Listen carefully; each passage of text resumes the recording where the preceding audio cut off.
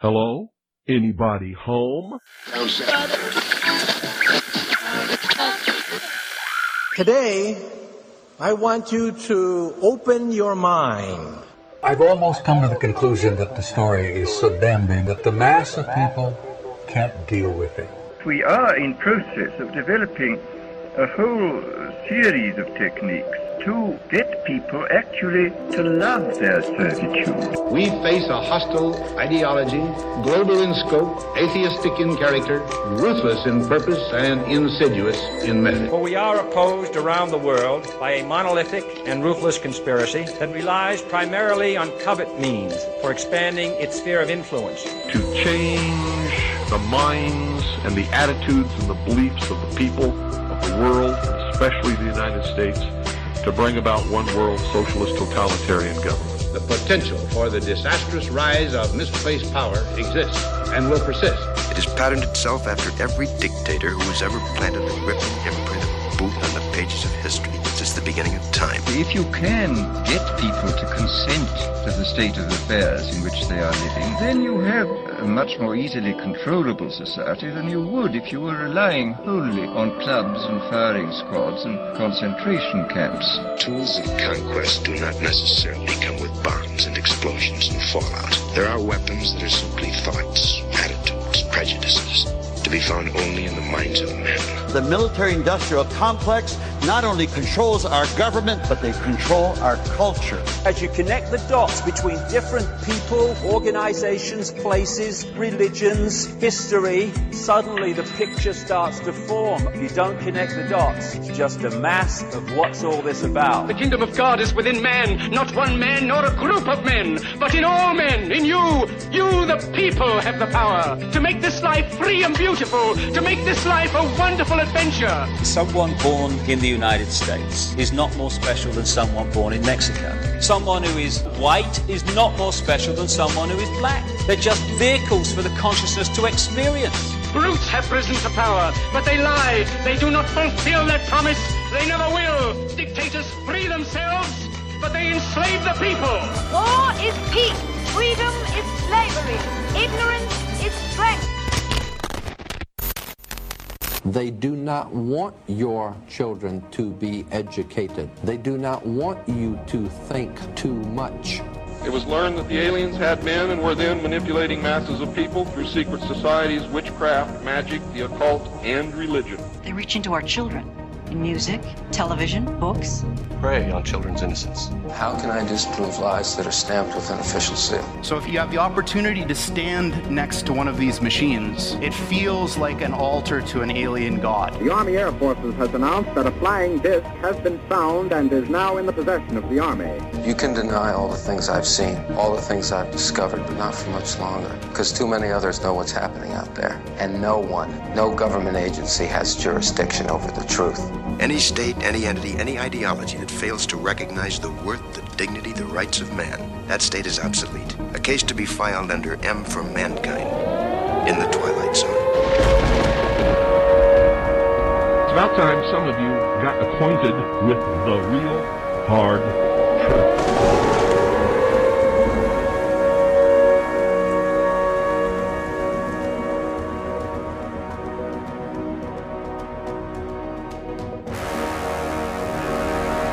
I'm Ryan Gable, and you are listening to the Secret Teachings radio broadcast right here on the Fringe FM.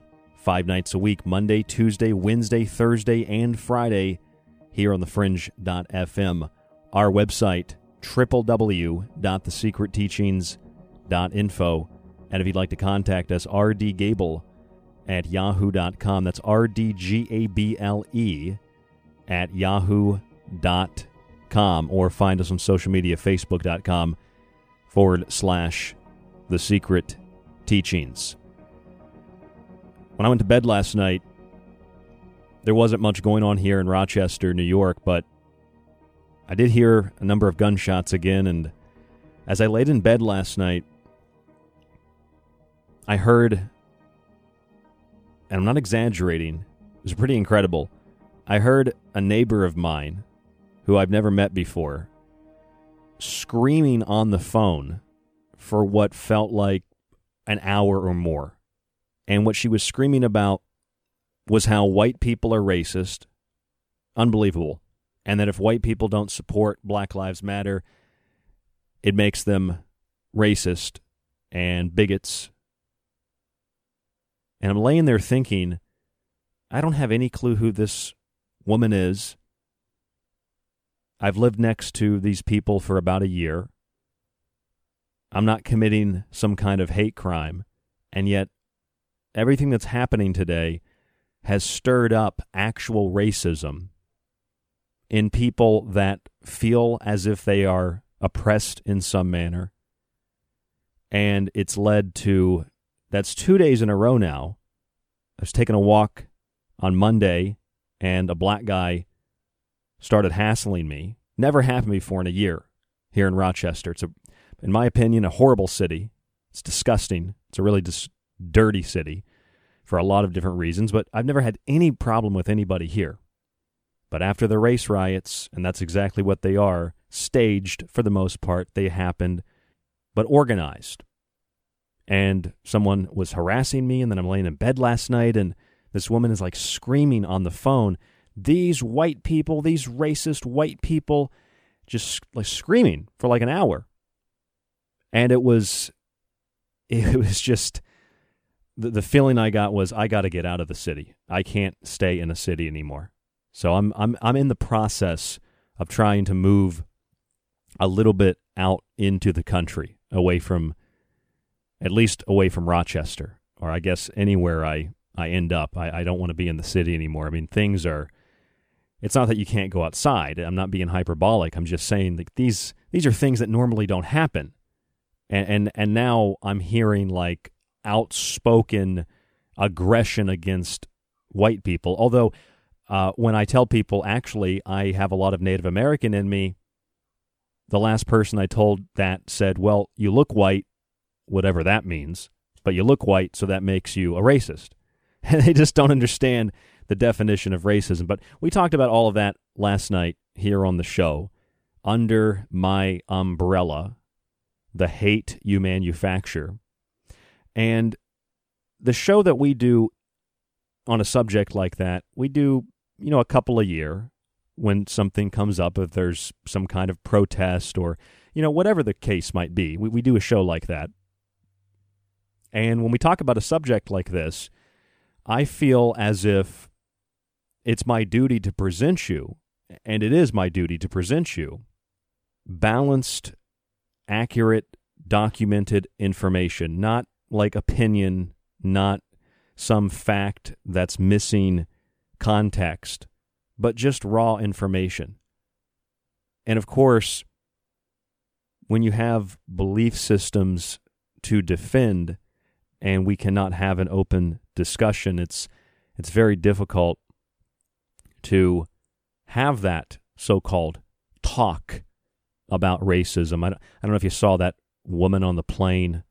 It's in the news, and there's a Southwest flight, and she's walking to the back of the plane, and she saw this guy reading a book about racism, and he was a white guy. And she sat down and talked to him, and it turns out it was the CEO of American Airlines, I think it was. Why the CEO of American Airlines is flying on Southwest, I don't know. But it was all about how this white executive is reading this book about racism, and he's struggling to get through it because he's learning about how evil he is as a white man. It's just these articles are just disgusting. It's not even news anymore. It hasn't been for a long time, but I saw that today. And then, I saw this crap about this story right here is just, this really is unbelievable. This story is from Yahoo News in the UK. And as of 11:30 a.m. yesterday, there was a change to a law that was introduced that bans two people from different households in England gathering in an indoor private place during the coronavirus lockdown. And they're basically telling people that no person from outside your household can come to your household, you cannot go to their household, and you cannot have sex with someone who lives outside of your household.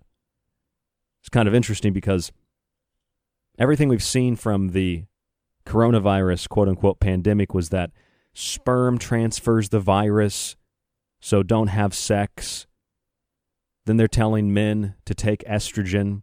I mean, these are like New York Times articles. You can look these up. They're on the website at thesecretteachings.info under the top news section. And now there's an article here about, and this is a law in the UK, they're telling people that they don't want them to go over to each other's houses. They don't want people to be intimate with each other. If you think about it, it really is the elimination of the orgasm from the classic book 1984. And the elimination of the orgasm and the spirit and the soul and the energy of that is further detrimental to the human experience, which that problem then is further compounded by everything we've seen from the coronavirus pandemic, having to wear masks, which as far as I'm concerned, and we've read all the medical literature from JAMA, the Journal of the American Medical Association, to the British Medical Journal, the BMJ, all of them, including the World Health Organization, which I don't trust at all anyway, but all of them saying you shouldn't wear a mask unless you're healthy. I shared my story of a part-time job I have. I had to get a constitutional lawyer to get the management to see that it was illegal to force someone to wear a mask when it's demonstrated that mask wearing in general. I also have a little bit of a breathing problem because of a childhood condition. Nothing severe. It's gotten a lot better. But most people, even if they're healthy, can't breathe in the damn thing, so it's restricting airflow. You wear it all day. And finally, there was a resolution to this, and the business I work at, they printed out some talking points for customers, and it was basically all the talking points I had been giving management for weeks and weeks and weeks and weeks and weeks about why the mask is not good. And I got the paper right here. I got a copy of it at work, and it said, there are too many legal risks for the store to decide who is not allowed in the store or not related or not in or not allowed in the store related to mask usage. It's not the role of the store to take responsibility for customers. They must decide on that risk for themselves. Yeah, it is the customer's responsibility. It's not my responsibility. And yeah, there are a lot of legal ramifications. There's like 7 or 8 talking points here that we're supposed to learn to talk to customers, and I'm thinking, I don't need to learn these. These are talking points that I gave you, you know? So I just think that's funny because the mask is kind of like, you know, the face hugger from Alien? I thought that the mask is kind of like the face hugger, and it implants in your stomach this ticking time bomb of authoritarianism that then just bursts out of you. You don't even know what hits you. You think you've done the right thing. You're doing the right thing. And I mean, from masks and not being able to see people's faces and social distancing and telling people sperm transfers the virus, and now it's illegal in the UK to gather in private homes if you don't live there. And in a sense, it's illegal. They're saying it's illegal to gather in private homes. I mean, there was even a proposal I saw that was suggesting that people that gather together like this, these gatherings will be determined by the government. They'll tell you who you can see, who you can have dinner with, who you can have sex with, et cetera, et cetera. I mean, this isn't just authoritarianism. This is authoritarianism on some serious, very seriously powerful steroids. Of course, they tell you don't handshake anymore, and they'll tell you what's reality and what's not reality. I mean, all of this stuff can be combated by common sense and critical thinking. And so many are just mindless drones that defend some political party nonsense. And I thought it was kind of interesting on that note that I woke up this morning and I saw an article that was posted yesterday. It's from NBC News, Meet the Press, and it says, Trump's inaction after George Floyd's death speaks louder than words. And they're saying that he didn't do anything. He didn't do anything. I mean, what did you want him to do? What did you want any president to do? How many mass shootings and how many riots, protests, demonstrations, how many of these things happened under Obama? You didn't see news articles like this, why Obama didn't act. It was why Obama's a hero. Although he didn't act, neither did Hillary Clinton on the subject of Benghazi and the death of an ambassador. But that's okay. I don't even like Trump. I find it, I have a disgusting taste in my mouth having to, I'm not even defending this political nonsense. It's just like, what did you want the guy to do? But the one thing that really gets me is they're like, well, Trump didn't do anything, you know? And then I saw this article from Foreign Policy. It says, with scenes of police brutality, America's beacon to the world winks out. And if you read the article, they're talking about how police have been unleashed on protesters, and they've unleashed violence against these protesters. But then in the same sentence, let me just read it to you. It said, a world that once looked to the United States to champion democracy and human rights watched with dismay and alarm as police departments across the nation unleashed violent crackdowns on anti-police protesters, targeting looters, demonstrators, and journalists alike, even as President Donald Trump on Monday criticized state governors for their weak response. I don't know if you caught it in there, but they said police departments across the nation unleashed violent crackdowns on looters. That's one of the groups. But I guess it's okay to loot because that really shows solidarity with George Floyd, the former porn star, drug head, and who knows what else. But if you say that, that's inappropriate. It's politically incorrect. I don't even want to be a part of this conversation anymore because it's just irrelevant. It's a waste of energy and a waste of time. But they're like, well, Trump didn't act.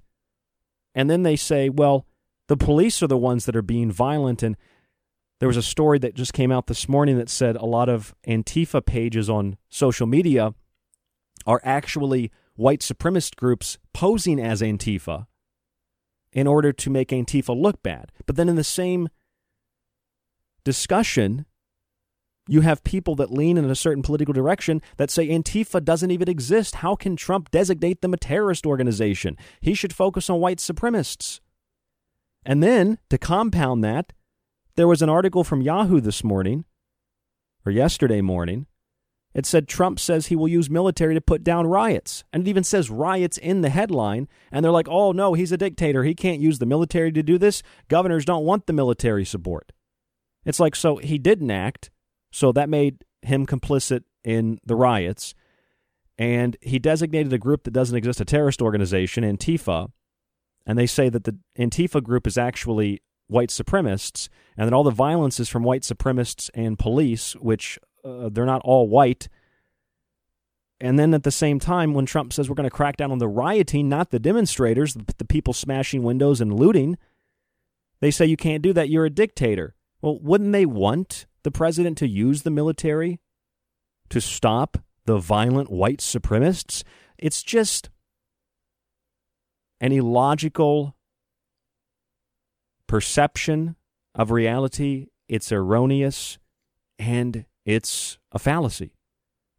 I mean, the mindset on both sides and all sides of the political spectrum, you name it, all of it is just like one big giant fallacy.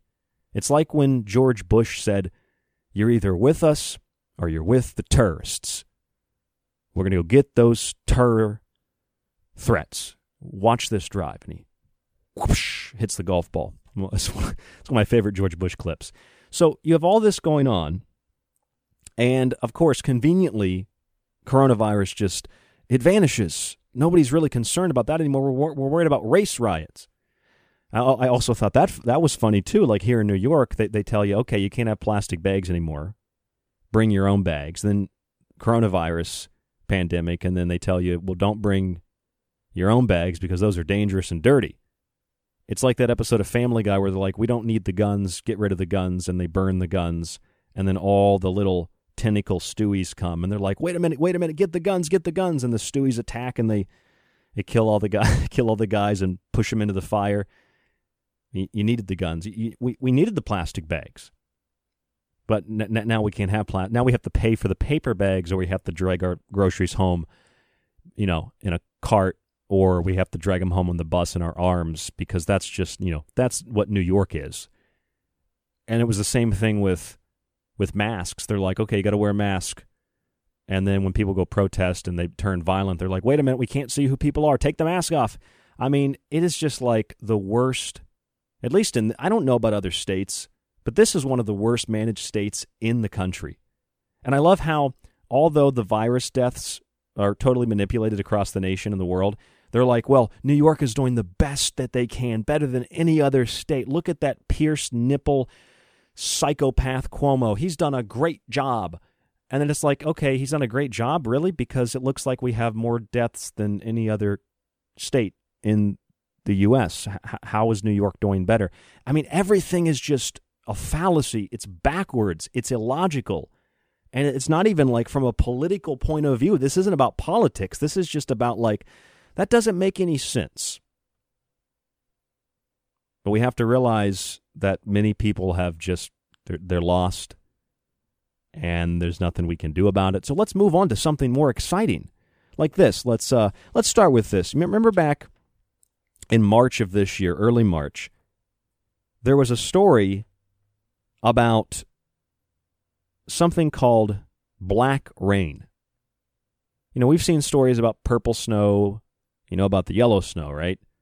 Red snow. I think they had red snow. Purple snow in most parts of Russia. That's where the purple snow fell before. You've had blue snow, you've had orange snow in Europe, different colored rain. There's a lot of different reasons for this. Pollution's a big reason, but there are other reasons why there are different colors of rain and different colors of snow, same kind of moisture, precipitation.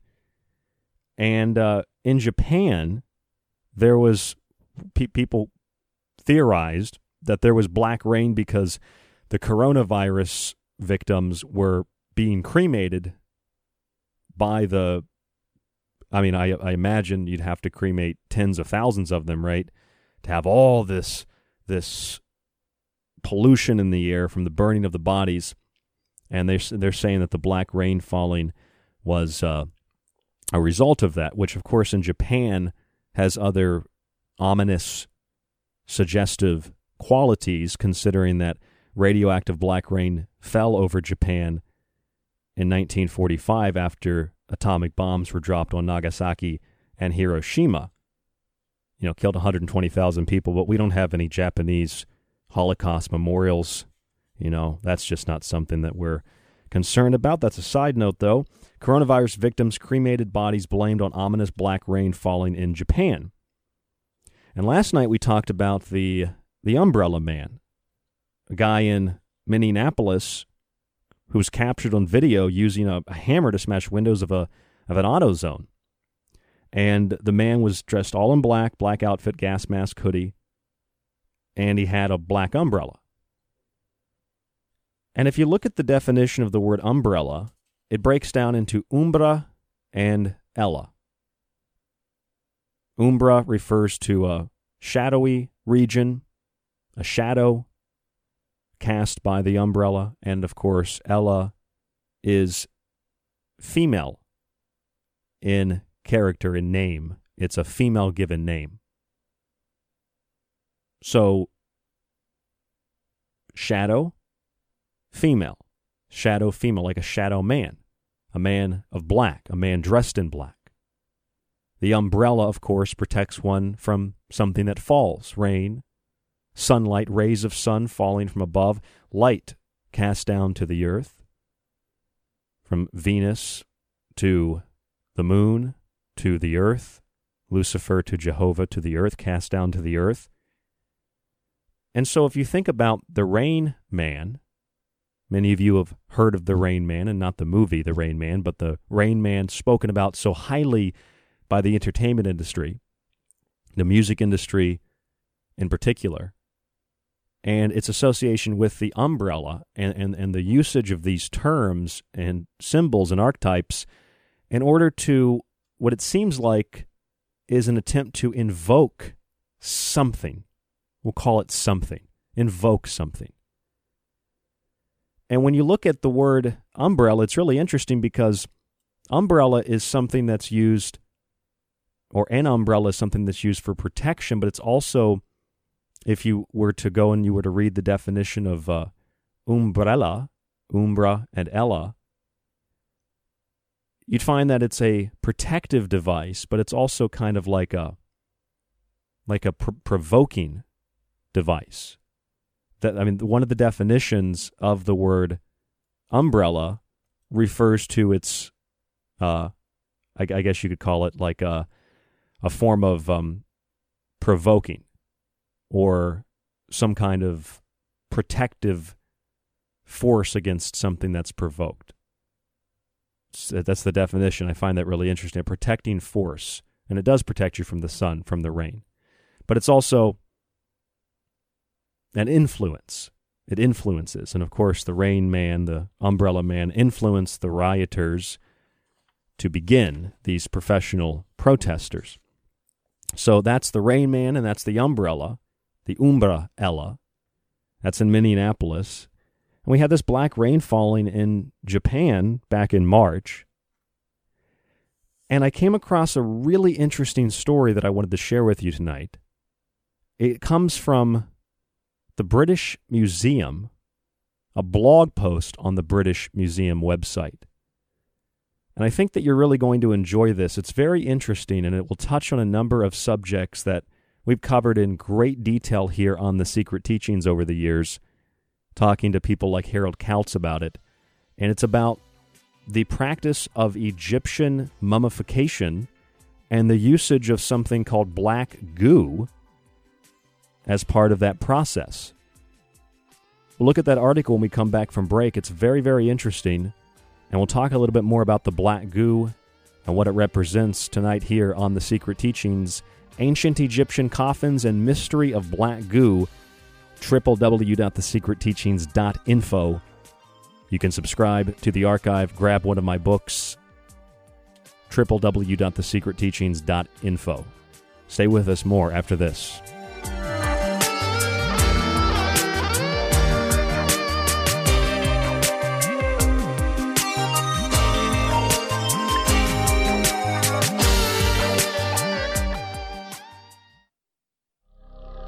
This is The Secret Teachings. To contact the show, to share information and your opinion, or give recommendations, email rdgable@yahoo.com. Visit the Facebook page at facebook.com/thesecretteachings or our website, thesecretteachings.info. If you're looking for something to do while you're quarantined or locked down at home, check out www.thesecretteachings.info for our entire show archive.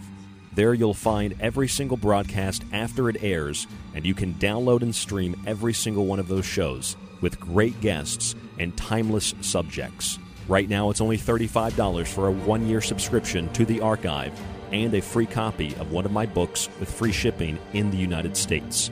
It supports The Secret Teachings, The Fringe FM, and it supports you. You can also check out my 3 books independently: Occult Arcana, Food Philosophy, and The Technological Elixir. Read reviews and see the books at www.thesecretteachings.info. Whether you subscribe, purchase a book, or you simply listen to the show 5 nights a week, it's a great way to stay informed and to be entertained. Again, that's www.thesecretteachings.info, thesecretteachings.info, or find us on Facebook at facebook.com/The Secret Teachings, and shoot us an email at rdgable@yahoo.com.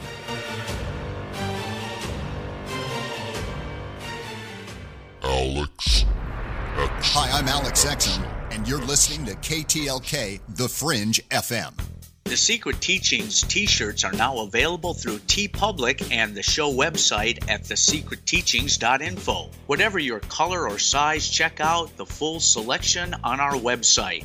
Shirt designs include the Secret Teachings logo, our Occult Arcana shirt, the infamous Mothman, and of course the Blue Chicken Avian shirts, among others like the Paranormal Desert shirt.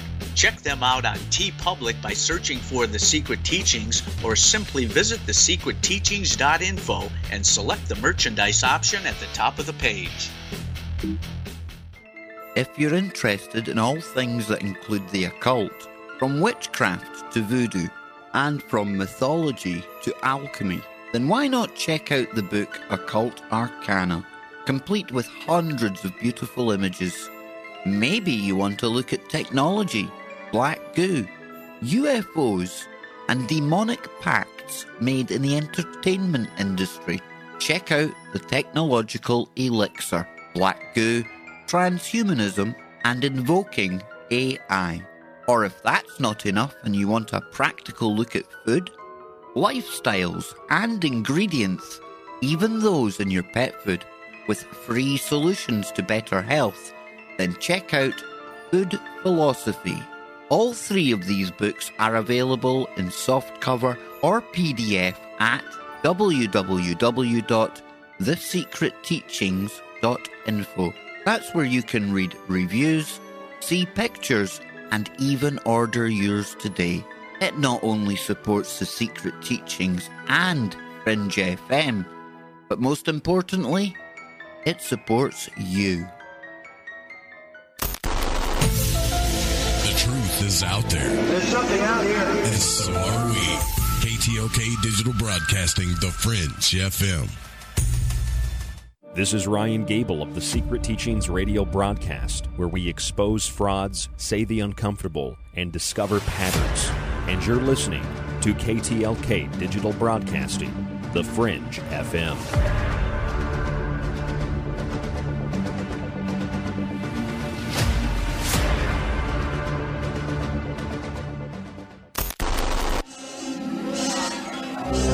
Understand the procedure now? Just stop a few of their machines and radios and telephones and lawnmowers. Throw them into darkness for a few hours and then sit back and watch the pattern. And this pattern is always the same? With few variations. They pick the most dangerous enemy they can find, and it's themselves. All we need to do is sit back and watch.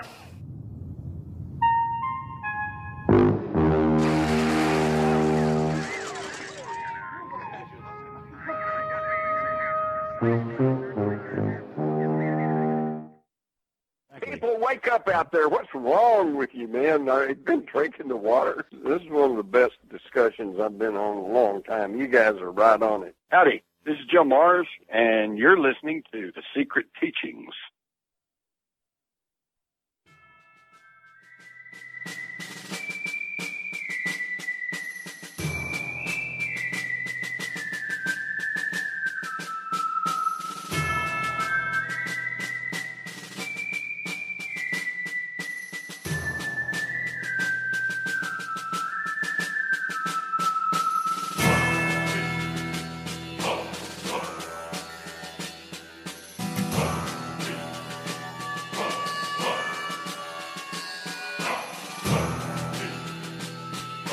I'm Ryan Gable, and this is The Secret Teachings on the Fringe FM, Monday through Friday. rdgable@yahoo.com is the email, rdgable@yahoo.com. I'm sure some of you remember the story back in March of this year. Kind of like a tabloid story, but it was about something called black rain falling in Japan, which is a very dark omen there because black rain, which was radioactive, fell in 1945 after the dropping of 2 atomic bombs on Hiroshima and Nagasaki. So this black rain was falling in March. Most people say that the black rain is merely a result of pollution, but even those who kind of disagree with the notion that it's pollution say that the reason this black rain fell was because a lot of bodies were being burned due to the coronavirus. Well, we're a couple of months beyond that story, and we know that tens of thousands and hundreds of thousands of people here in the U.S. have not died of coronavirus. They've died of something and have been very old and have proteins in their body that have also been identified in pawpaws and in a goat, as we saw in the case of investigation in Tanzania, among others. And then we had a story from Forbes about the Umbrella Man, this guy in Minneapolis at an AutoZone on Wednesday of last week, who was smashing windows. He took a hammer and he smashed the windows of an AutoZone, and this was considered to be the initial spark that ignited the rioting in Minneapolis. Sure, it can be debated, but this was a big story last week. Who is the Umbrella Man? Mystery vandal at Minneapolis riot spurs conspiracies. Well, no, it doesn't really spur a conspiracy. It is a conspiracy. It just spurs actual theories. And it doesn't have to be a conspiracy theory. It's just a theory. None of these words are ever used in their appropriate context. But if you define what the word umbrella means, just if you didn't get to listen to last night's show, it's a protective force. And this protective force is also defined, an umbrella is also defined simply as a protective influence. It's something influential. It has the ability to protect you from something, the ability to defend or to ward off something, like a jack-o'-lantern. You might think, well, you're looking too much into the definition of it. And I'd say, no, I'm just looking at the actual definition of it. It protects us from things that fall. There are many things that fall. Rain falls, snow falls, and sometimes rain and snow fall in various colors: blue, purple, orange, black. And you can say, well, there's not really any meaning behind black rain or black snow or a black umbrella. What are you talking about? These it's pollution, or it's the type of umbrella somebody wanted to buy. They dressed for the occasion in all black. Well, what you recognize if you've done this for more than a couple of minutes is that just from the point of view of a standard, like, private investigator, police officer, detective, and journalist, you don't believe in coincidences. You follow patterns. You often follow the money trail. But when you follow the patterns are a pathway that take you to where you need to go, to where you need to be, to understand, to figure, to solve something. It could be a crime. It just could be a general mystery. It doesn't have to be a crime, but that's what you do. You use patterns and discernment, and nothing is coincidental.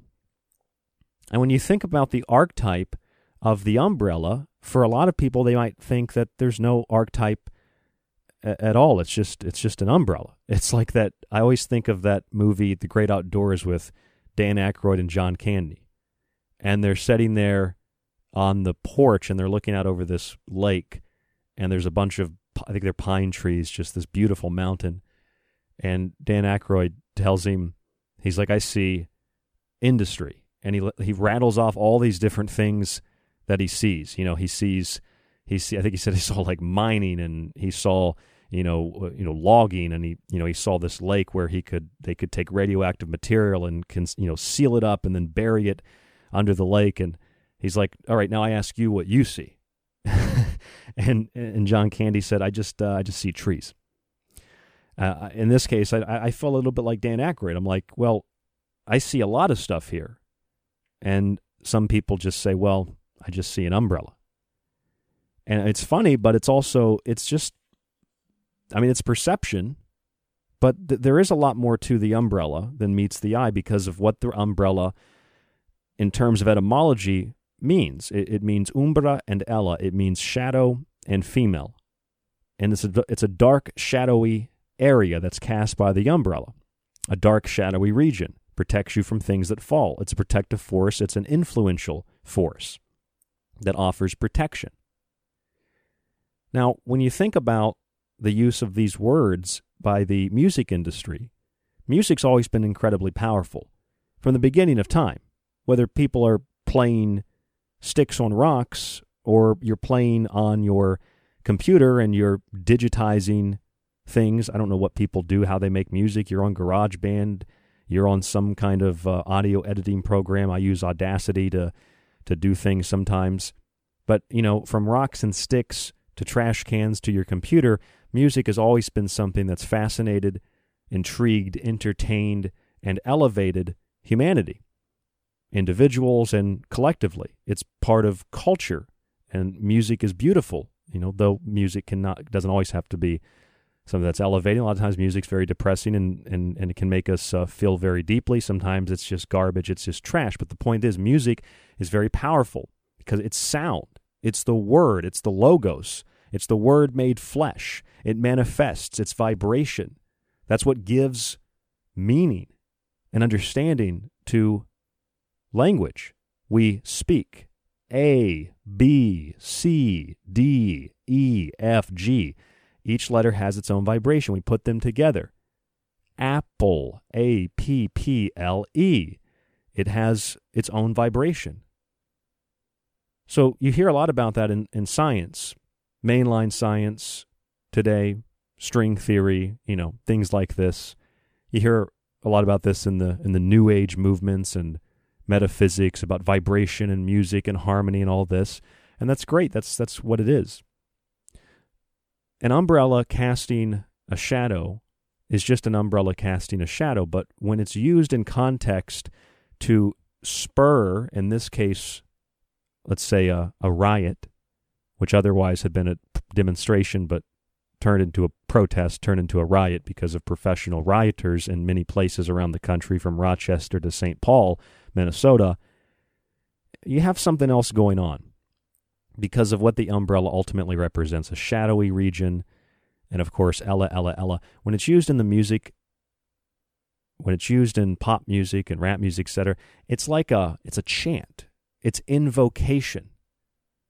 And the idea of invocating, the idea of provoking something, the idea of bringing something into manifestation is often done in the black arts by people who wish to obtain some kind of power, some kind of protection. It doesn't always have to be bad. I mean, we have amulets, talismans, things like this that offer protection, sigils that offer protection. I mean, that's ultimately what the umbrella represents. It's a sigil. Like anything could be a sigil. And it doesn't have to be that it's directly placed in public view so that it has this meaning, but when you look at what the umbrella represents in terms of a shadow, and you think of the shadow world is parallel to our world. Obviously, this idea is very popular now because of something like Stranger Things or because of various forms of theoretical physics. They're talking about shadow worlds and places where time moves backwards. We did a show on that a couple of weeks ago. But in this shadow world, what is it? In Stranger Things, it's called the upside down. So everything is turned on its head. And what we've seen in the last couple of days in the United States is we've seen things excessively turned on their head. I mean, we've seen language, sexuality, family relations, and just human decency turned on its heads. Telling people now in the UK that they can't have sex if they don't live together. Telling people that a virus transmits through sperm with no proof, no evidence, and to not have sex. Telling men to take estrogen. Distance yourself from others. Don't handshake. Don't talk to other people. It could spread the virus. I mean, all of this is incredibly, incredibly draconian, incredibly authoritarian.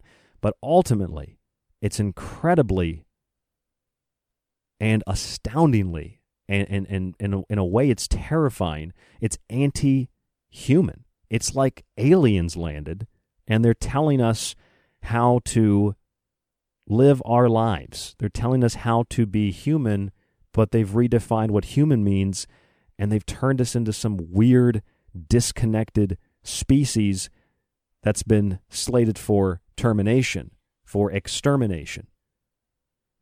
So the upside down, the umbra, the ella, the umbrella, the dark shadow region is a world of backwardsness. It's a world of shadow things, of shadow people. You know, black mist, black shadows. Do you remember in 2016, this story got a lot of attention because it was in the New York Post, about a 39-year-old researcher in Poland who died a quote-unquote mysterious death. And the article about this researcher, his name was Max Spires, said that he had been investigating UFOs and black magic. And his girlfriend said that he was attempting to expose a ring of black magicians. I don't really know what that means anymore because people think, I don't know what they think about this kind of stuff. But anyway, this is what the story, how the story goes. The article said, Max Spires, a 39-year-old father of two, found dead on a couch in Poland over the summer with black liquid oozing from his mouth, reminiscent of the black oil that alien beings used to inhabit human hosts in the TV series The X-Files. Says he spent his final months researching the dark arts. Now, that black liquid could have been blood. He could have just brushed his teeth with charcoal toothpaste. We don't know. People can claim that they know. We don't really know.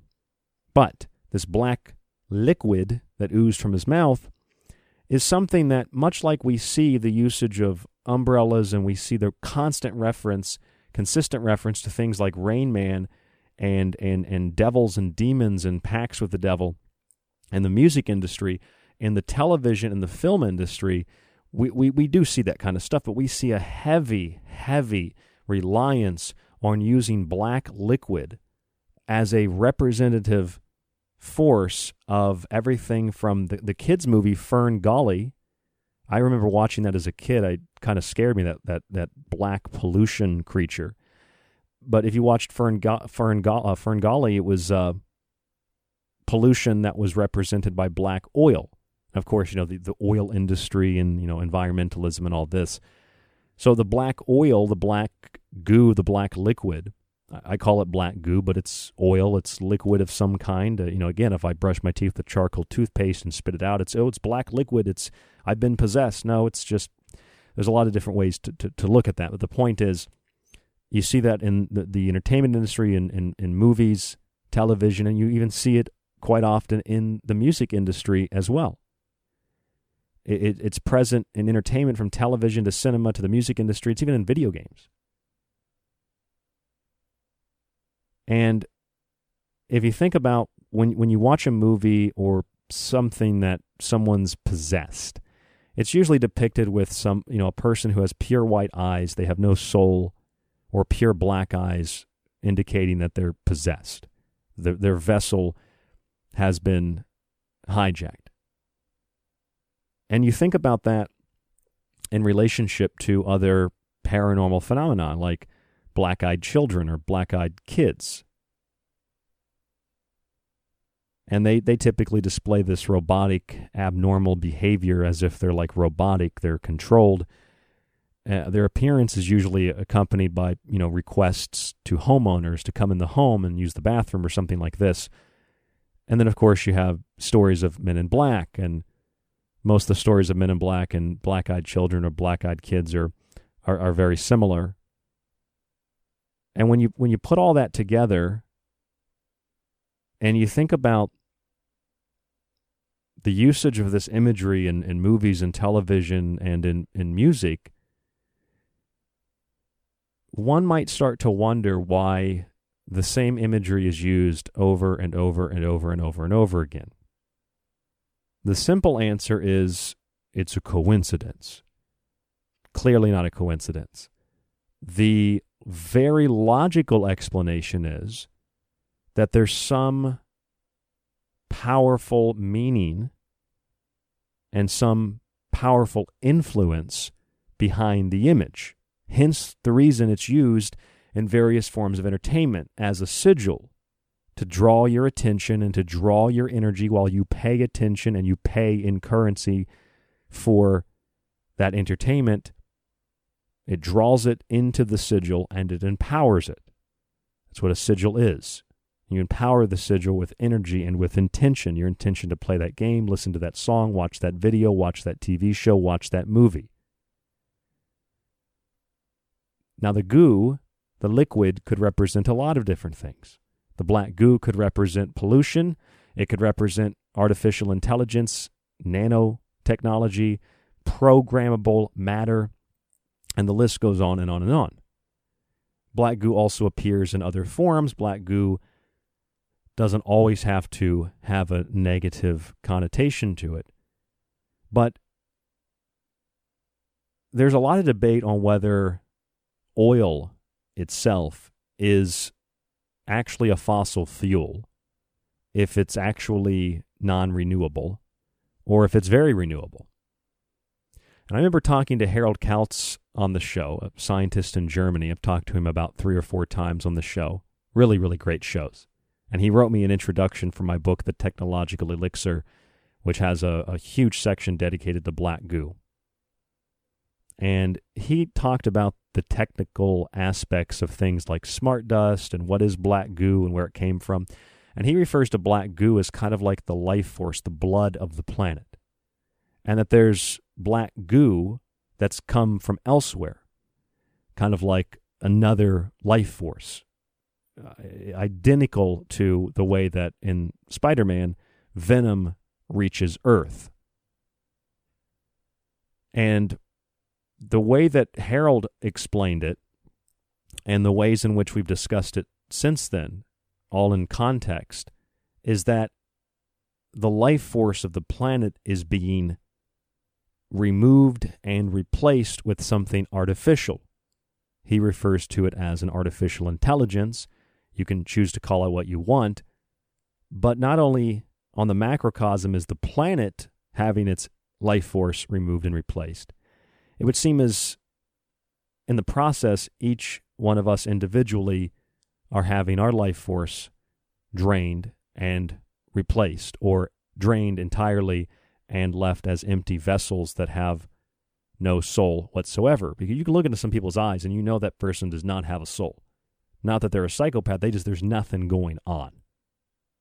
Now, this is up for philosophical debate, but the point of all of this is in relationship to the black goo, the black liquid, the umbrella man, the black rain, from coronavirus to rioting to this interesting story that came out from it's a blog post on the British Museum website, and it's on our website at thesecretteachings.info, www.thesecretteachings.info, Ancient Egyptian Coffins and Mystery of Black Goo. And in this article, a Dr. Kate Fulcher, researcher in the museum's Department of Scientific Research, talks about how this black goo is made, why it's made, and what it can reveal about Egyptian funerary practices. Dr. Kate Fulcher. She talks about how there have been a number of Egyptian coffins and mummy cases found covered in quote-unquote black goo. That's what the article says. This is from a British Museum blog post on their website by a research assistant at the museum's Department of Scientific Research. So this isn't like before it's news. And it doesn't mean that it's an alien black oil, but it's interesting to say the least. And I want to talk about that when we come back from break, about this mysterious black goo found on Egyptian coffins and used as part of the process of embalming and preservation for the mummification of the dead. Really interesting, and how that relates to everything else that we've discussed so far on the broadcast this evening. The black goo, the black oil, the black liquid. We'll talk about that more after break. I'm Ryan Gable. This is The Secret Teachings. There's more after break. Don't go anywhere. Stay tuned to The Fringe FM. And I'd like to hear from you. Email me at rdgable@yahoo.com. That's rdgable@yahoo.com. with anything you'd like to share with me. I'd also like to do a listener request show sometime this week. I've got a bunch of listener requests. I want to go over that. So that's something to look forward to. And if you have anything you'd like to request to be spoken about, can't promise you I'm knowledgeable about it, but we'll talk about it on the show. Email me or Facebook us at facebook.com/The Secret Teachings. Don't go anywhere. More of The Secret Teachings after this. I'm Ryan Gable, right here on The Fringe FM.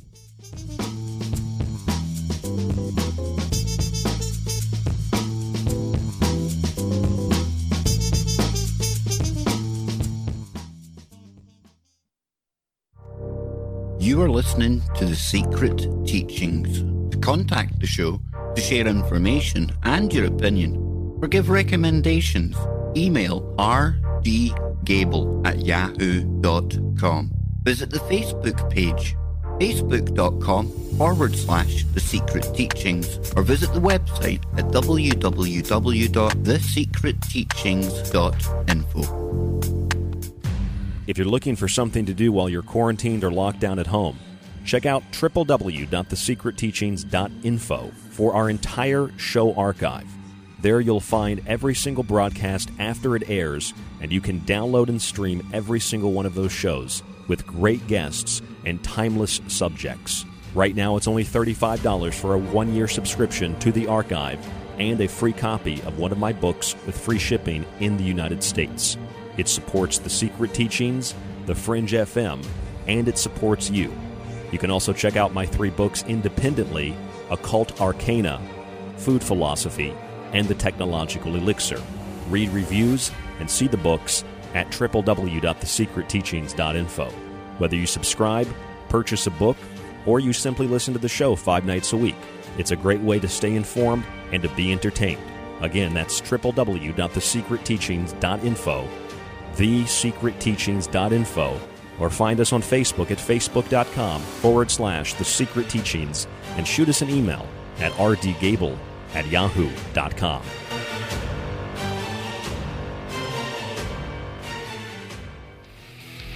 This is Dave Cruz, host of Beyond the Strange, and you're listening to The Fringe FM. The Secret Teachings t-shirts are now available through TeePublic and the show website at thesecretteachings.info. Whatever your color or size, check out the full selection on our website. Shirt designs include the Secret Teachings logo, our Occult Arcana shirt, the infamous Mothman, and of course the Blue Chicken Avian shirts, among others like the Paranormal Desert shirt. Check them out on TeePublic by searching for The Secret Teachings, or simply visit thesecretteachings.info and select the merchandise option at the top of the page. If you're interested in all things that include the occult, from witchcraft to voodoo, mythology to alchemy, check out Ryan Gable's book, Occult Arcana, with hundreds of beautiful images. If you want to look at technology, black goo, UFOs, and demonic pacts made in the entertainment industry, check out The Technological Elixir, Black Goo, Transhumanism, and Invoking AI. And if you want a practical look at food, lifestyle, and ingredients, even those in your pet food, with free solutions to better health, check out Food Philosophy. All 3 of these books are available in softcover or PDF at thesecretteachings.info. That's where you can read reviews, see pictures, and order yours today. It supports The Secret Teachings, you, and The Fringe FM. We've heard your feedback loud and clear. You called it out, and now we're answering. All new live programming, 5 nights a week. Always remember, The Fringe FM is for you, the listener, and we appreciate your feedback. Keep the feedback coming. You can email us at talkback@thefringe.fm. Call the station at 501-777-5631, or send us a message on Facebook at The Fringe FM. This is Ryan Gable of the Secret Teachings radio broadcast, where we expose frauds, say the uncomfortable, and discover patterns. And you're listening to KTLK Digital Broadcasting, The Fringe FM.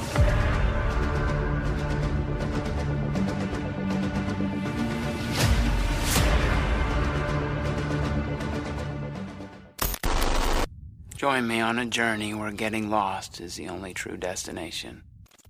where the past, present, and future all coexist on the same timeline. A reminder that the future is not some distant glimmer, but a bright light shining in your eyes. This is the future we are in right now, where our phones are the first things that we touch when we wake up, the last thing we touch before falling asleep.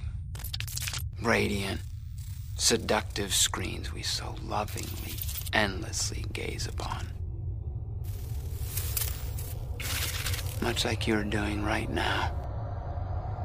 Welcome to a future where our true reflection is only revealed once the screen goes dark. Welcome to the darkness. I hope you find it enlightening. This is Howard Kautz. My website is www.timeloopsolution.com, and you're listening to the Secret Teachings radio program with Ryan Gable.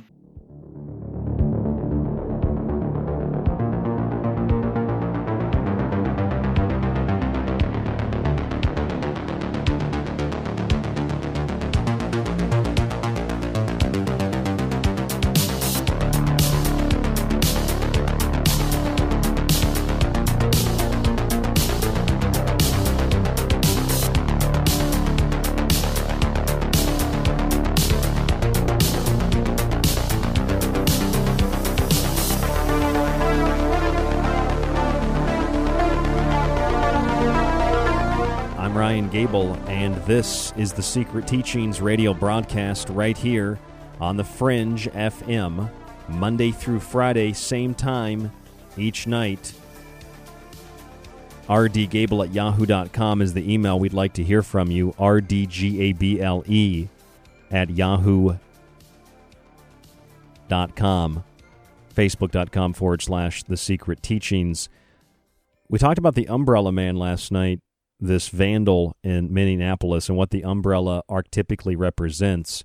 It represents shade, as the word umbra is derived. It represents shade, and Ella refers to a female, to femininity, meaning that umbrella translates roughly to shadow female. And of course, the shadow world is an upside-down, inverted version of our world, not just in shows like Stranger Things, but the upside down, the shadow region, is the place of monsters. It's the place of demons. It's the place of spooky, scary, disturbing things. Out of the shadow world come shadow people, come various forms of shadow people, which I think one could argue black-eyed children are a form of shadow people because of their elusiveness and rarity. Although there are other shadow people that are seen quite more often, from the Men in Black to probably the most well-documented cases of shadow people would include the Grinning Man, the Smiling Man, the Hat Man, etc. And I know I've mentioned a lot of this stuff before, but I always found it really interesting that one of the personalities of Marshall Mathers is Slim Shady, because it literally means the slim shadow. And who is in the shadow? It's the slender man, the tall, black, faceless entity that waits in your room, that watches over you, that can be seen on the edge of the woods, the domain of that monster like the Baba Yaga. So you put all this together, and in the microcosm, it's like you have an agitator at a protest with a black umbrella, and this receives national news attention. And he's the agitator. He's the agent provocateur that sparks the vandalism and the rioting. And what exactly, again, is the shadow world? It's an upside-down inversion. It's an influential and powerful force that comes from somewhere else. It's not organic in our world. And there are other things that may not be organic in our world because they've visited our world or because they've been pulled into our world, invoked into our world by black magicians from John Dee to Aleister Crowley, to a number of military experiments just in the United States alone. Couldn't imagine what's in the records of other countries and the same kinds of experiments they've conducted on everything from remote viewing to biolocation to the attempt to open portals to other worlds, maybe like a CERN or maybe like the detonation of atomic weapons. We could speculate on these things, and we can see the archetypical occult nature in things like the testing of the Trinity bomb in New Mexico in the 40s, or in the case of CERN, something that's very active today. Many people believe that this is an attempt to open up a wormhole or a portal to another world to bring creatures, monsters, something into our world, the old ones, the very Lovecraftian subject matter. Geordie Rose, who our good friend Kev Baker got to interview Geordie Rose. It's a great interview. You can find it on YouTube. Type in Kev Baker Show Geordie Rose, who invented the quantum computer, and he talked about using this quantum computer to go into other dimensions and extract resources, but that we might also be able to interact with beings there. Now, one of the things about this shadowy world, these shadowy people, is there's an element of elusiveness, but also an element of possessiveness. We see people that are said to be possessed. They've got all black eyes. That's what you see in the movies, right? When someone has all white eyes, it's like nobody's home. They're soulless. They're a vessel. They're ready.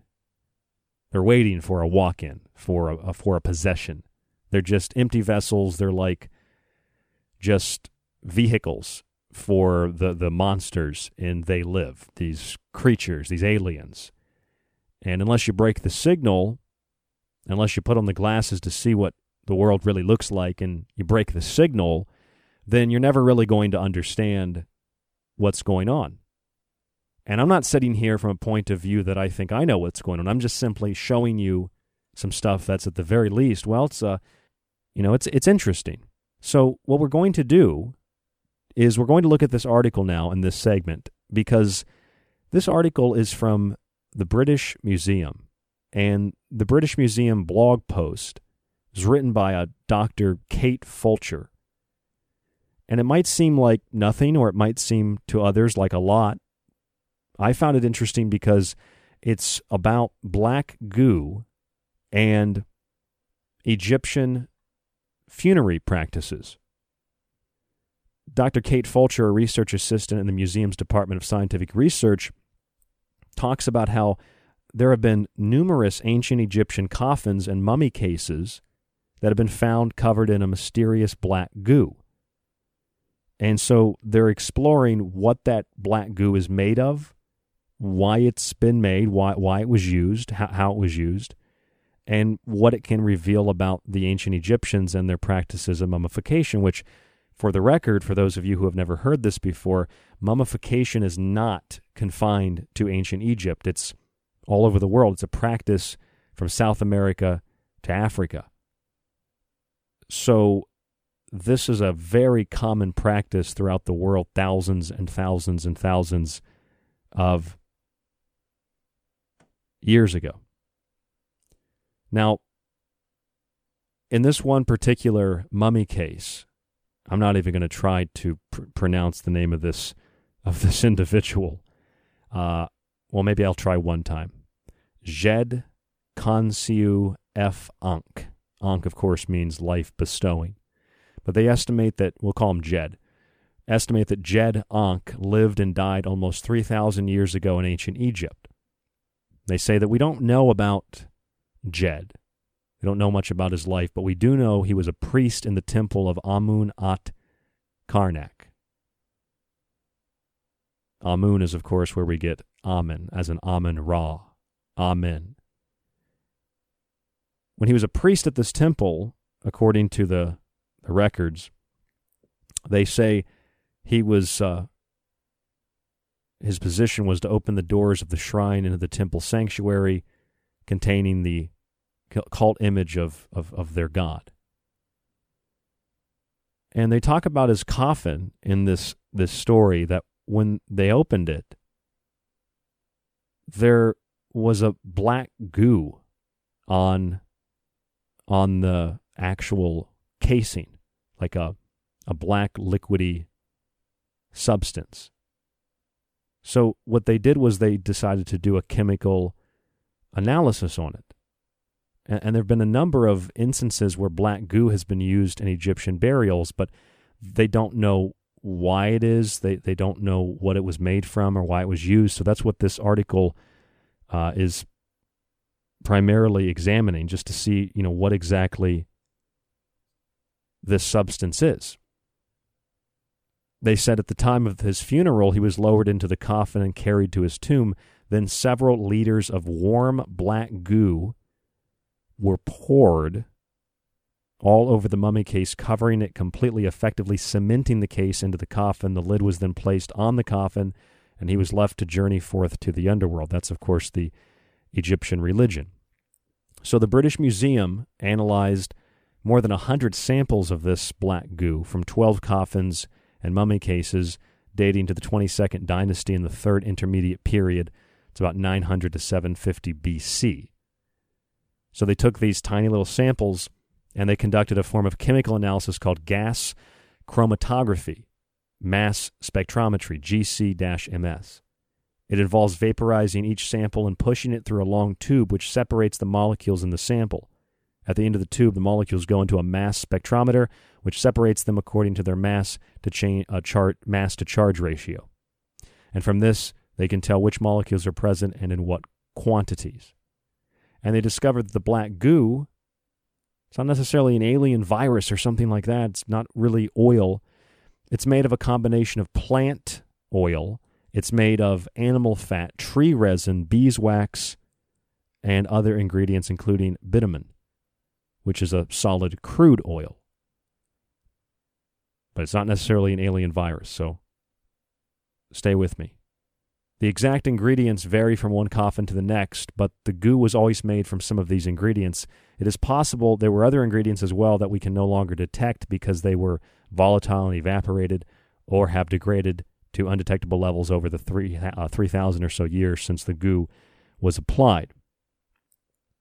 And it's pretty interesting that they developed thousands of years ago these intricate methods of preserving the dead, preserving priests and royalty in a way that, and in a time in which there wasn't supposed to be any form of intercontinental communication, and yet people still figured out the same kinds of burial and funerary practices, although one doesn't have to immediately jump to ancient aliens because there are probably an uncountable number of cases where someone has developed a new idea and another person, unrelated, doesn't know this person who came up with this new idea for a new gadget. They develop the same thing at the same time, as if there's been some form of energy, of consciousness that has awoken these ideas, or given people these ideas on different parts of, in different parts of the world. It's just a part of consciousness, I guess, or something to this effect, like the 100th monkey experiment. So whether it was intercontinental travel and lost technology, or we're talking about ancient aliens, which I'm going to put that on in this case, my stove has 3 rows of burners. I want to put this on the very back burner. I don't think it was ancient aliens. I think it was something more human. Doesn't mean aliens don't exist. It just means that I think it's, in my opinion, I think it's more human. So you think about it and how it's possible that they come up with these complex methods of preserving the body. And I wonder if to do some digging and some research into this, but I wonder if there have been other cases of black goo made of plant oil or anything of this nature found in the coffins, sarcophagi of other countries, other empires, all around the world, different parts of South America, different tribes, if they use the same kind of preservation practice, because they had many of the same beliefs and views of the underworld. They had many of the same processes of mummification, and this is just something that I've never, I hadn't heard much about this before. I think I had seen it, but I just saw this recent article from the British Museum and thought, well, that's very interesting, because that is a subject that connects directly with everything from coronavirus and black rain, story back in March about black rain falling, to the umbrella man, the shadow world, the upside down, the inversion, and the shadow people, from black-eyed children to Men in Black, the shadowy mists and ghost-like apparitions that people see and things that you feel. So anyway, the Egyptians gathered all of these ingredients, and there's an interesting picture here on this blog post from the British Museum. It's the mummy of Djed, very, very long name, but the mummy of Djed, 22nd dynasty, 945 to 720 BC, and they have a picture of the sarcophagi and the coffin inside of it, these elaborate, beautiful coffins. And it's weird. It's like, they go to these elaborate measures to carve and to mold and to, the processes of altering the metals and the various chemical processes and the intricate designs and paintings. And you can see on the chest of this coffin, it looks like, to me, it looks like Horus, and a representation of Ra with the sun disk, and that's like it's beautifully like etched or carved into the coffin, but it's obscured. The whole coffin is obscured by this black, it's like a shell. It's a black shell around this whole thing. So they go through this process of creating this beautiful coffin, and then they cover it in a black oil. I mean, you could do about 10 episodes of Ancient Aliens with that one. What if they put the black oil on the coffin because they knew that the body inside was not dead, and they knew that the body was of extraterrestrial origin and was very dangerous to the Egyptian population? So they knocked him out, put him in a coffin, and then they covered it in black goo so the alien couldn't get out. What if? What if? I'm not mocking your Ancient Aliens. I've sat down and watched it. It's that kind of thing. Like, I could make a show about this, but then I'd be very disingenuous and insincere, and I'd be thousands of dollars richer, and I could pick up, women at conferences, weird hippie shaman women, but I'm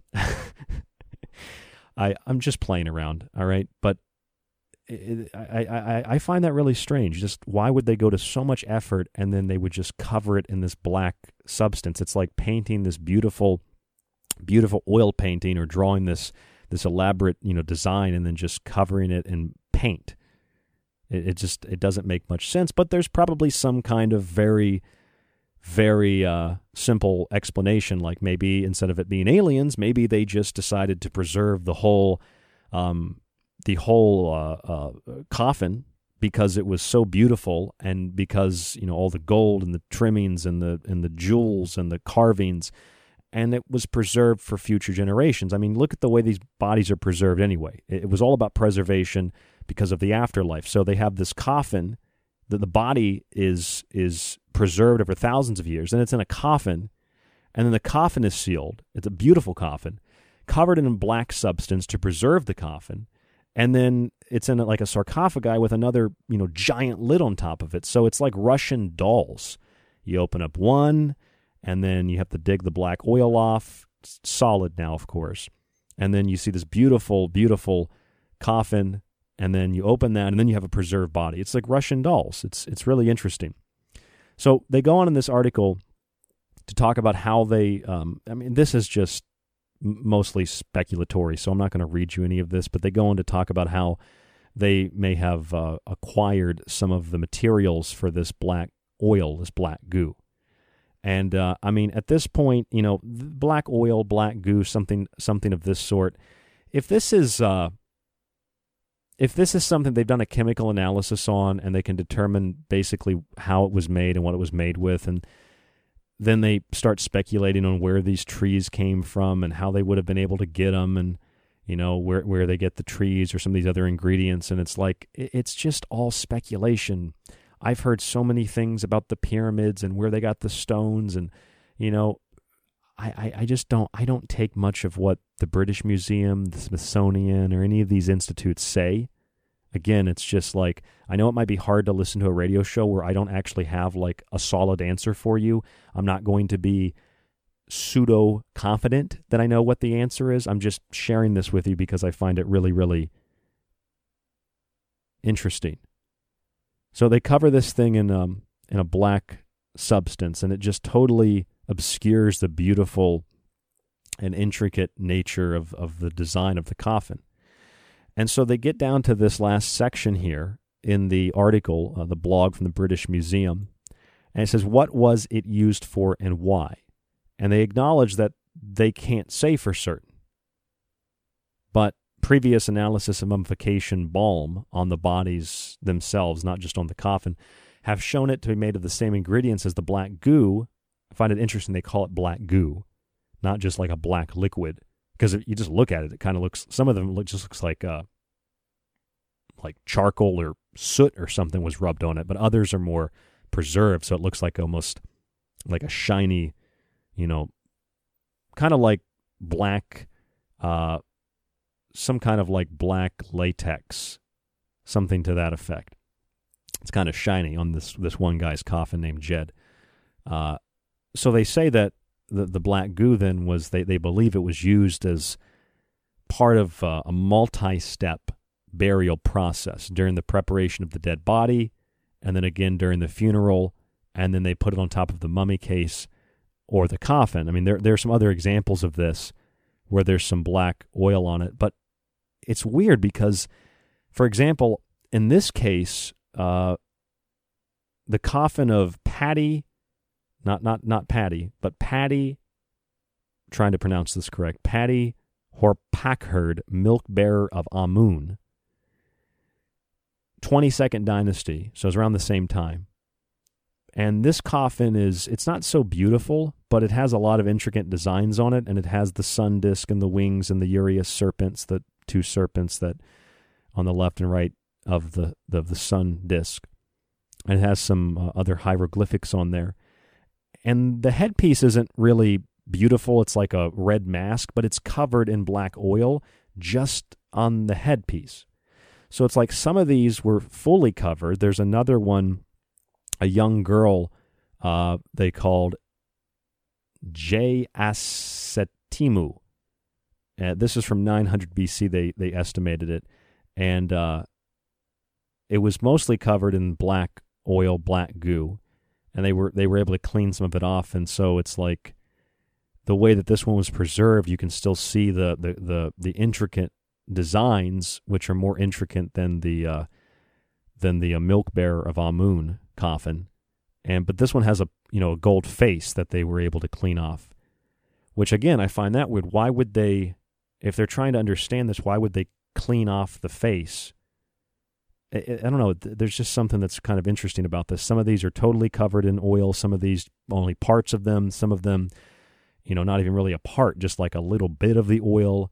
It's not like it got rubbed off or something. It was like the rest of this was never touched, and the whole thing is preserved. I don't know. It's very interesting. We'll talk a little bit more about this when we come back from break. This is the black oil used in Egyptian funerary practices. It's a British Museum blog, Ancient Egyptian Coffins and Mystery of Black Goo. It's on the website at thesecretteachings.info, and I'd like to hear from you. rdgable@yahoo.com. That's rdgable@yahoo.com. I want to do my best to do a little bit of a listener request show sometime this week. I've got a bunch of requests on Facebook, but if you have anything you want me to talk about, I'll throw your name in. Please email me. I'd love to be able to mention your name on the show, and even if it's for 30 seconds, 5 minutes, 10 minutes, maybe it's a topic I know a lot about, you want me to talk about it, we'll do that. rdgable@yahoo.com, facebook.com/The Secret Teachings. And, of course, our website, you can subscribe to the archive. And that's the way that we support this show. So I have a part-time job. I do a lot of work outside of the house. I write books. And those books and the subscriptions to what I do 5 nights a week, that's what supports the show. That's what helps us to stay on air. And any week where I'm taking a day off or I take a few shows off, we play repeats, not everyone gets to hear the show. So some of those repeats, it's good to have a really good quality show. I try to make sure everything's the highest quality, but sometimes shows are just really good. And I want to replay them so that other people have an opportunity to listen. Some people only get to listen Monday and Tuesday, and they can't listen, Wednesday through Friday. Some people can only listen Friday night. So I like to play shows over sometimes because they're really good, and I want to put them in the spot, 5 nights a week, the same spot, same time on the Fringe, that it'll be accessible for people that didn't have an opportunity to listen before. Although it's in the archive, it's subscription-based, so I want to give the content's always free to listen, and we play the replays. And then there's another episode of The Secret Teachings that comes up after this new show 5 nights a week. So you're getting tons of content. And it's just $35 for a subscription, 1 year. You can download every show, subscribe at the website, thesecretteachings.info. You get a free book, too. I mean, it's really, really a great deal.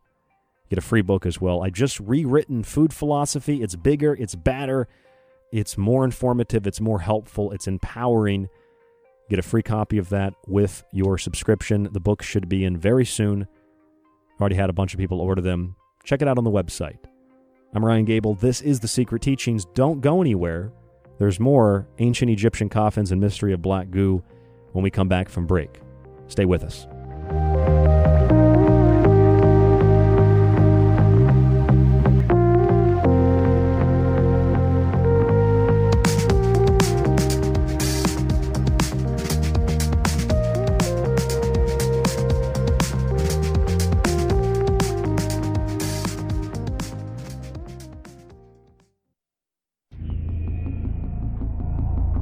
Listening to The Secret Teachings with your host, Ryan Gable. To contact Ryan, email rdgable@yahoo.com. If you're looking for something to do while you're quarantined or locked down at home, check out www.thesecretteachings.info for our entire show archive. There you'll find every single broadcast after it airs, and you can download and stream every single one of those shows with great guests and timeless subjects. Right now, it's only $35 for a 1-year subscription to the archive and a free copy of one of my books with free shipping in the United States. It supports The Secret Teachings, The Fringe FM, and it supports you. You can also check out my 3 books independently, Occult Arcana, Food Philosophy, and The Technological Elixir. Read reviews and see the books at www.thesecretteachings.info. Whether you subscribe, purchase a book, or you simply listen to the show 5 nights a week, it's a great way to stay informed and to be entertained. Again, that's www.thesecretteachings.info, thesecretteachings.info, or find us on Facebook at facebook.com/The Secret Teachings, and shoot us an email at rdgable@yahoo.com.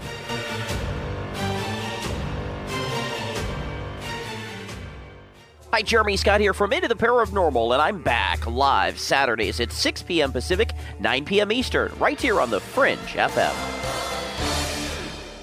The Secret Teachings t-shirts are now available through TeePublic and the show website at thesecretteachings.info. Whatever your color or size, check out the full selection on our website. Shirt designs include the Secret Teachings logo, our Occult Arcana shirt, the infamous Mothman, and of course the Blue Chicken Avian shirts, among others like the Paranormal Desert shirt. Check them out on TeePublic by searching for The Secret Teachings, or simply visit thesecretteachings.info and select the merchandise option at the top of the page. This is Reverend John M. Polk from johnpolkmedia.com, and you are listening to KTLK, The Fringe FM. If you're interested in all things that include the occult, from witchcraft to voodoo, and from mythology to alchemy, then why not check out the book Occult Arcana, complete with hundreds of beautiful images? Maybe you want to look at technology, black goo, UFOs, and demonic pacts made in the entertainment industry. Check out the technological elixir, black goo, transhumanism, and invoking AI. Or if that's not enough and you want a practical look at food, lifestyles, and ingredients, even those in your pet food, with free solutions to better health, then check out Food Philosophy. All three of these books are available in softcover or PDF at www.thesecretteachings.info. That's where you can read reviews, see pictures, and even order yours today. It not only supports The Secret Teachings and Fringe FM, but most importantly, it supports you. We've heard your feedback loud and clear. You called it out, and now we're answering. All new live programming, 5 nights a week. Always remember, the Fringe FM is for you, the listener, and we appreciate your feedback. Keep the feedback coming. You can email us at talkback@thefringe.fm, call the station at 501-777-5631, or send us a message on Facebook at The Fringe FM. Voila! In view, a humble vaudevillian veteran, cast vicariously as both victim and villain by the vicissitudes of fate. This visage, no mere veneer of vanity, is a vestige of the vox populi, now vacant, vanished. However, this valorous visitation of a bygone vexation stands vivified, and has vowed to vanquish these venal and virulent vermin, vanguarding vice and vouchsafing the violently vicious and voracious violation of volition.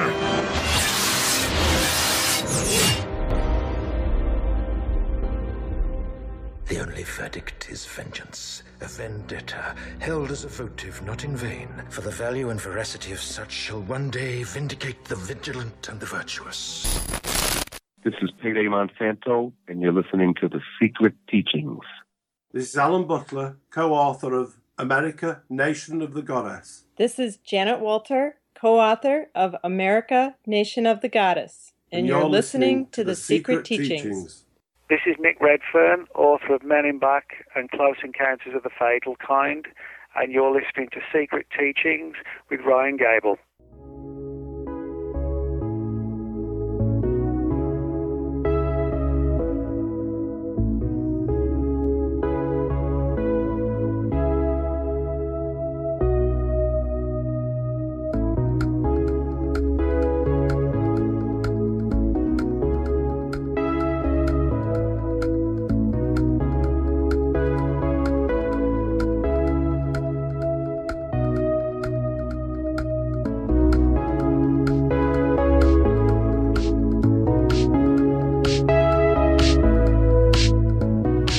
I'm Ryan Gable, and this is the Secret Teachings radio broadcast right here on the Fringe FM.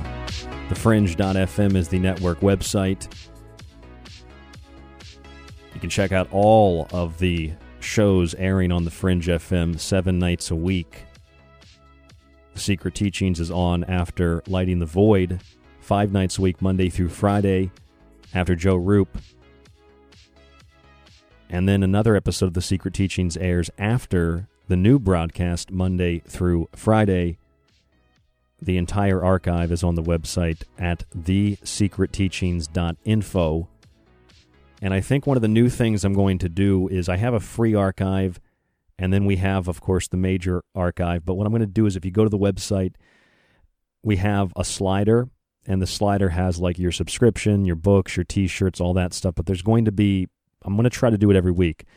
There needs to be like an image there for one of the better shows that week, one of the best shows that, I can determine the best show, what I feel like is a good show. And then I'm going to have it linked up so when you click the image, it'll take you to the download so you can download it for free, even if you're not a subscriber.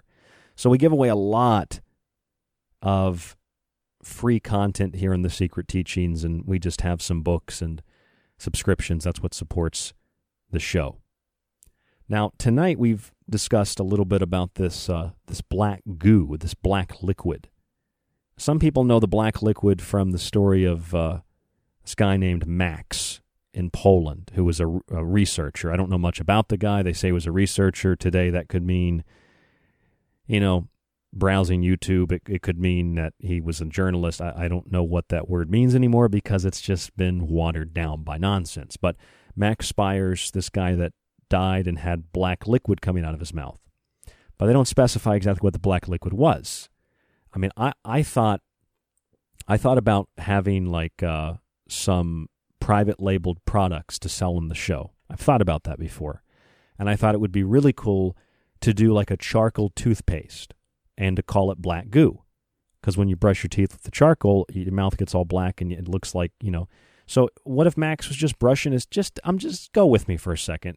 The point that things are not always as they seem, but sometimes they're not what they seem, in the sense that it's not like implying something, extraterrestrial or alien. Maybe it's just like the guy brushed his teeth and then he had a heart attack and there was black stuff coming out of his mouth. That's obviously not what happened, but that's how these kinds of stories can be turned into some weird supernatural paranormal thing when they're not. I don't think that's what happened to Max. I'm just saying there are lots of things that are black liquid. And when you think of like a black oil, well, black oil comes in a variety of forms, like a black grease, like shoe grease or hair grease rather, or something that you use to shine shoes. That's like grease and oily, So there are lots of things that can be black oil. It doesn't mean it's an alien virus, or it doesn't mean it's like some kind of alien technology, but it's overwhelmingly present in the music industry, both audio and music videos, visual, television, movies, comics, and in video games. It's all over the place. Why? Why is that same image used? And why does it represent many things? In the movie Fern Gully, it represented pollution. In movies like Spider-Man, it represents an alien that comes from somewhere else and takes possession. In other movies, it's an oil that has, this virus, this thing in it that takes possession of people, and that's a very similar theme to the Alien franchise.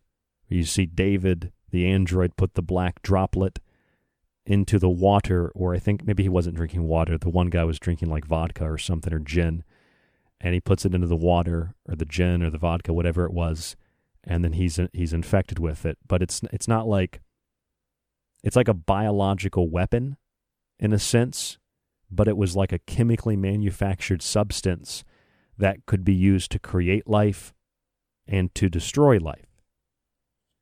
But you see the archetype of it, like the archetype of the Rain Man and the Umbrella Man, in the case of this rioting in Minneapolis. If you want to see that article, by the way, it's Forbes magazine. You can just go to our website, www.thesecretteachings.info. Who is Umbrella Man? Mystery vandal at Minneapolis riot spurs conspiracies. Ooh, conspiracies. So you have the Umbrella Man, the Rain Man, the shadow world, the female shadow. That's why 11 was named 11. In Stranger Things, L11. You have Billy, Bill, Ball, the devil. These things are used in television shows and movies and all kinds of entertainment because they're powerful, powerful archetypes. Because they're powerful sigils. And if you know what you're doing, you can place those images there. And those images attract and absorb the power, the energy, the attention. We pay attention, right? We absorb, these things absorb the energy from our attention, and then they manifest. Now, beyond the black goo and the black oil and the black-eyed children, the men in black, the smiling man, the grinning man, and all this stuff, you've got black oil found, supposedly in various parts of the world. We've heard reports of this. Personally, I've never seen total confirmation of that, but nevertheless, black goo is found all throughout the entertainment industry. And of course, oil, oil, black oil. I mean, this is real stuff, but it doesn't mean it's an alien or something like that. But there's an article from the British Museum.org. It's a blog post on their website, and it's really interesting because it's about the Egyptian burial process and how the Egyptians, and they don't talk about any other cultures, but we do know that when you look at the funeral rites, the burial rites of various Indian tribes in South America, and you look at those compared with Egyptian burial rites and how similar they were, not only in terms of how the rites were performed, but I mean, just really incredible how they had some of the same kinds of ceremonies, where one of them's called the opening of the mouth, and they use this thing called the peshenkif, which means, well, supposedly it means to open mouth.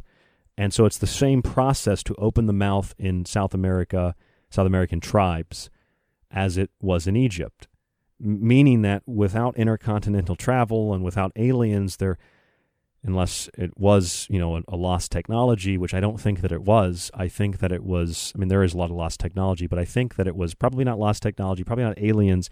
It probably was maybe more spiritual. Maybe it was more dealing with consciousness, that humans just naturally develop these kinds of tendencies. It would be like, you think about it. You put two people out in the woods, completely separated. They don't know who the other person is, and they have like the lowest form of intelligence. As we evolve, as the story goes, then both of these people decide, well, like, I want to be warm, so I need to get some fire. So they, cut down, a tiny tree, or they use some sticks and some leaves to start a fire. They're hungry, so they try to develop a weapon, and they try to catch an animal or something to eat it, or they find some berries. And it's like, look, these two people, they don't know each other. They had no contact, and yet both of them are finding the same ways to stay warm and to have shelter and to eat. It's like, well, that's just natural. That's how, we need shelter. We need sustenance and nutrition, right? So it's like tribes from all over the world have very similar practices. It's not because the aliens gave it to them, it's because it's human. A lot of this ancient alien stuff really, this could be a discussion for another show, but a lot of this ancient alien stuff is like vicarious atonement. It's very much like a religion, because it's us investing our power into some unseen alien force that created us and they're going to come back and save us. And we just kind of forget who we are in the process. I don't think it was aliens. Do I believe in aliens? Well, yeah.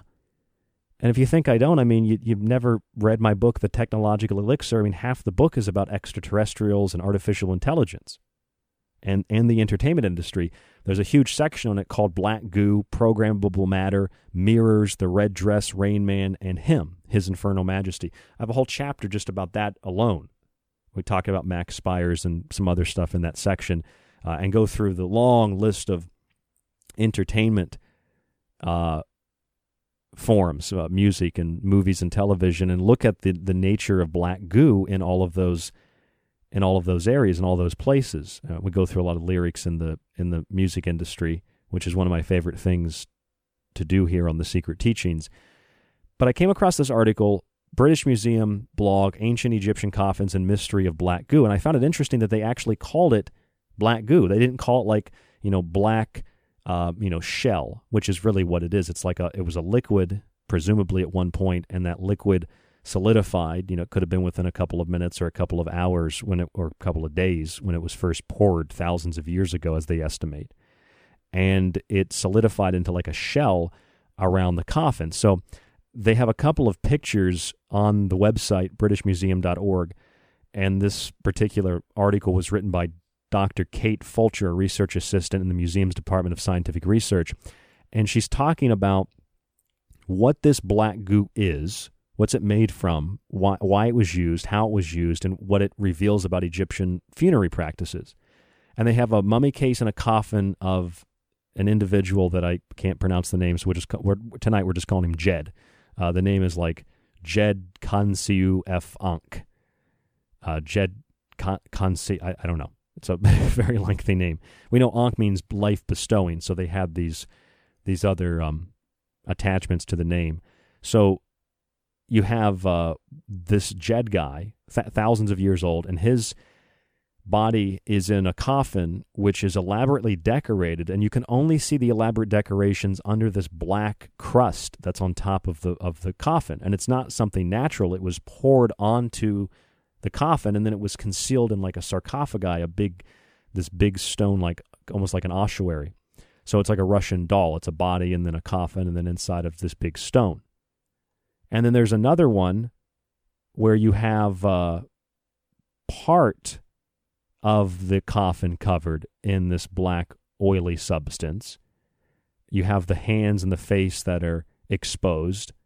This was a coffin of a young girl, 900 BC, they estimate. And apparently they cleaned the face off in the 1970s. So apparently it was the whole thing was preserved in this black substance, but it wasn't as preserved as our friend Jed in this other coffin. And then there's a third coffin from the 22nd dynasty, the same time frame as Jed. And this coffin doesn't really have any black oil on it, just around the facial area. And the rest of the coffin, it's not elaborately designed. It actually looks more like, I can't really tell, but it looks kind of like wood, like a typical wooden coffin, and then has paintings on it. You know, you've got the sun disk and the wings, the soul, the heart, the spirit, and the two urias. It's what they're called, the serpents on the headdress, which some say represent the third eye. It's ready to reach out and strike and change the material world. It's the story behind it. Actually, if you're interested in some of this Egyptian iconography and symbolism, there's a really great book. I don't know how many people have interviewed the guy, but we've interviewed him before. His name's Mark Booth, or Jonathan Black. He wrote a book called The Secret History of the World and The Sacred History. Those are two of my favorite books. They're excellent. I don't get paid to say that. They're just really good books. And he talks about the Urias serpent in that book. And he talks a lot about some of these Egyptian fairy tales, too, like Cinderella. Cinderella was actually an Egyptian story. Isis was Cinderella. They call her Cinder because her face was blackened by cinders from the kitchen fire. And she was looking for her Prince Charming. In Egyptian mythology, it's Isis looking for her husband, Osiris, basically god of the dead, right? Because he represented agriculture, life, but he was also cast into the underworld as part of this kind of complex mythology and mythos. And he became the god of the dead as well as the god of the living, kind of like the white god and the black god, kind of like the seal of Solomon, the white god, and the reflection of the black god, as above, so below. And Osiris would greet someone when someone died. They were said to be greeted by Osiris, or they became like Osiris, who was both death and birth, because death leads to rebirth. That's the story anyway. And because of this, Osiris was called the Black One in a lot of the funerary texts, and he's often depicted with black skin and in the guise of a mummified body.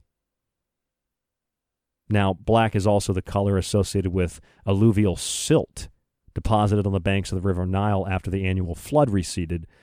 And if I remember correctly, I think that happens in July. I think it's like July 23rd was the heliacal rising of Sirius, the dog star, and that signified the inundation of the Nile River. And so black in Egypt was a very, very positive color because or lack thereof, because it represented fertility, and the rays of the sun come down, penetrate the earth, and then it gives birth to, vegetation. And so the waters of the Nile were very important, and when the annual flood receded, there was a lot of black silt that was used to plant, and it was a very fertile area. So Osiris was known as the Black One, because the silt, the soil, provided the environment for seeds and crops to germinate and grow. and it was viewed as a very magical and regenerative process, and Osiris was god of this. So Osiris was everywhere, god of, in a sense, god of war. He was a great hunter like Nimrod, but he was a king, he was a brother, he was a father, he was a god. He was a number of different things. These gods had, multiple hats, if you will, that they put on, multiple headdresses, if you will. And so this article here, this British Museum article, they're saying, this is their opinion, it could therefore be reasoned that the practice of coating coffins in black goo links the coffins to regeneration associated with Osiris. And they even show some wooden figures. This one in particular is from the tomb of Ramses I or Seti I. The black goo was analyzed 20 years ago. They've been looking at this and found to be made of pistacea tree resin.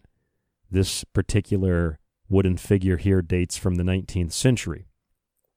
And in addition to mummy cases, black goo was also painted on funerary statues of deities. So you have got it on coffins, you've got it on the bodies themselves, because they say it was used in the process of mummification. It was used then on top of the coffin. Sometimes it was used a third time for various parts of the process of the funerary rite.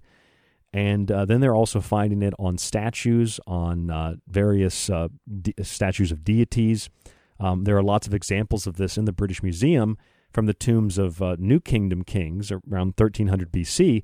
A lot of the statues are from the tomb of Tutankhamun, and they were covered in a black goo, although that black goo in particular has not been analyzed. But a lot of the coffins, a lot of the statues made of wood or gold, they were covered in black oil. And it wasn't because of like dirt and grime over the years. It was because this stuff was put on there intentionally. It was made out of everything from, basically a petroleum-like oil to tree resin. They added other things to it. They talk about that in the article as well. But they did this intentionally. And the British Museum thinks maybe they did it because of the relationship to Osiris, but there are lots of other potential reasons this could be.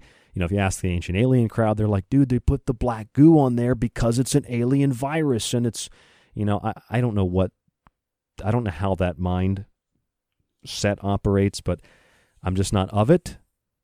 But I will be happy to talk about aliens and artificial intelligence and things like this. What really fascinates me is that you see this substance in a number of places, because it's just like a normal thing. It would be no different than seeing we have, trees have leaves that are green. It's like, okay, what does that mean? Well, they're just green. It's the color of an alien, right? They must be alien trees, just like weird associations like that. But in this case, you've got not only a black substance that's just like, regular oil or some kind of material that was put together to preserve these bodies, but also to preserve the coffins.